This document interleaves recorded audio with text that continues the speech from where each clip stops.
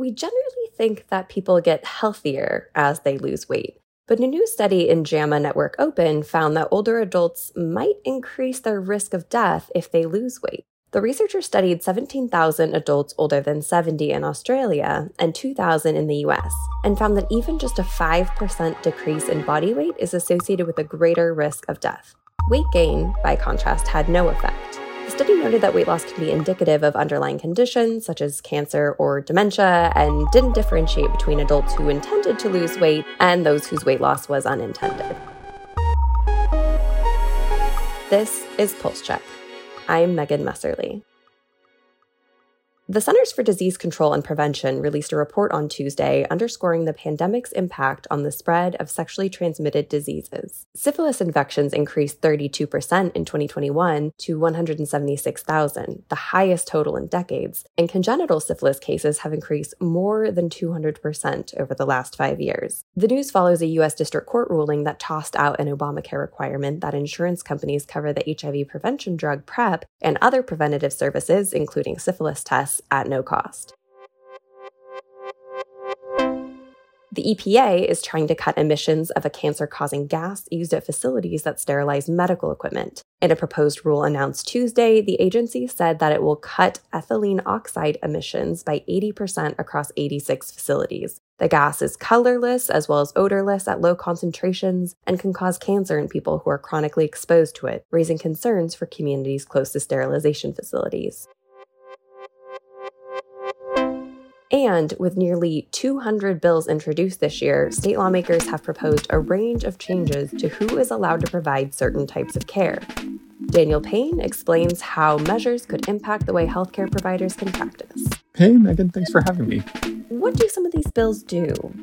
So it really depends on the state, but largely they are either trying to expand what healthcare providers are allowed to do, or they're trying to cut back on what healthcare providers have been allowed to do through the pandemic. But it really depends on who we're talking about, whether it's about what pharmacists are allowed to prescribe on the spot, or what kind of care they can give, or what nurse practitioners are allowed to do without physician supervision. It really depends state to state, but it's about what kind of care and how much care a provider is allowed to give in a certain location. One of the really interesting things that I've been following, which you mentioned in your story, is some of these changes to access to, hormonal contraception. We've seen this debate play out in the States for some time. And the argument against that, historically has been doctors don't want pharmacists just dispensing this. Doctors say it's a good incentive for people to come in for their preventative care visits. So if, you're dispensing birth control at the pharmacy, you're missing out on that chance to, intervene on the preventative care side for other services.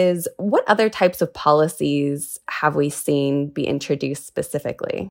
That's a really good question. And that's a great example because it really gets to the heart of this issue between safety and access. And like you're saying, if you talk to doctors, they will say, if we expand these practice authorities at the state level and through state law, it's not safe for patients, that they need to be coming in. They need to be seeing a physician with a lot of training, with a lot of experience. But other providers will say, this is about access. This is about people being able to get the care that they can get. And a lot of people wouldn't get any care at all if they can't get it more easily in more locations with fewer wait times. So that really gets to the crux of the issue. And it's also important to note that there's a lot of money at stake here. All these providers are trying to fight for a limited amount of reimbursements. And depending on who is allowed to do what can really depend on how much of those reimbursements each group can get.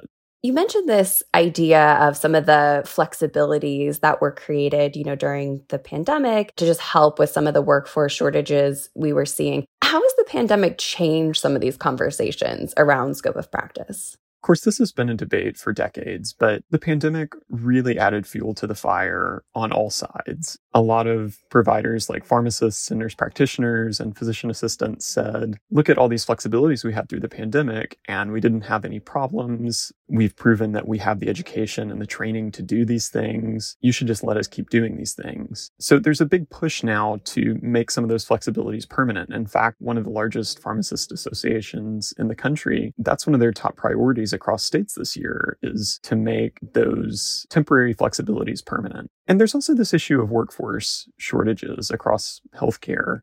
This is being discussed a lot at state and federal level. And one response that a lot of provider groups are bringing up is more providers being allowed to do more things will ease bottlenecks across the workforce. Of course, physician groups would say to both of those arguments that the system has been working the way it's been working for a reason. And now that we're sort of exiting this emergency stage of the pandemic, we should go back to the way things were and really think about licensing as we have always been thinking about it.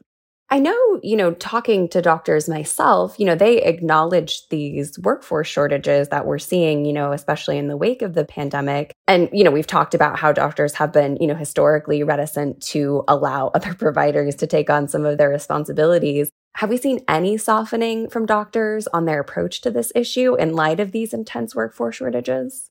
I don't think so. I think that the debate that has been ongoing for decades, even though it is really complex and it's a patchwork of policy, that there's a lot of nuance here, generally, though, has just intensified each side of the debate. There's a lot more attention on how we deal with workforce shortages. There's a lot more attention now on the health workforce in general and how they're treated and what they're allowed to do. And the pandemic has offered this open question of, should we go back to the way things were in 2019? Or how much of these policies should we keep around? And you're seeing that across all types of healthcare, from telehealth to these sorts of provider authorities. You talked about sort of the financial stakes here for providers, but what does all of this mean for patients?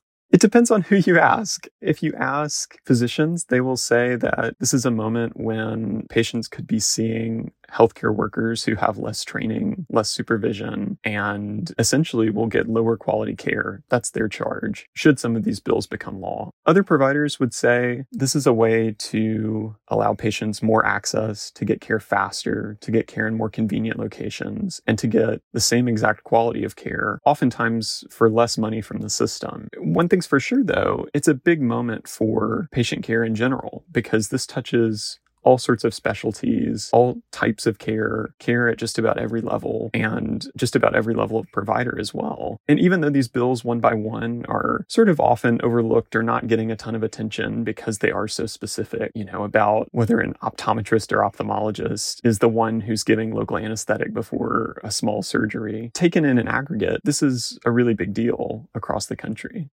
This is such a fascinating issue, and I know one you will be keeping a close eye on moving forward. But thank you so much for taking the time to walk us through this today, Daniel. I really appreciate it.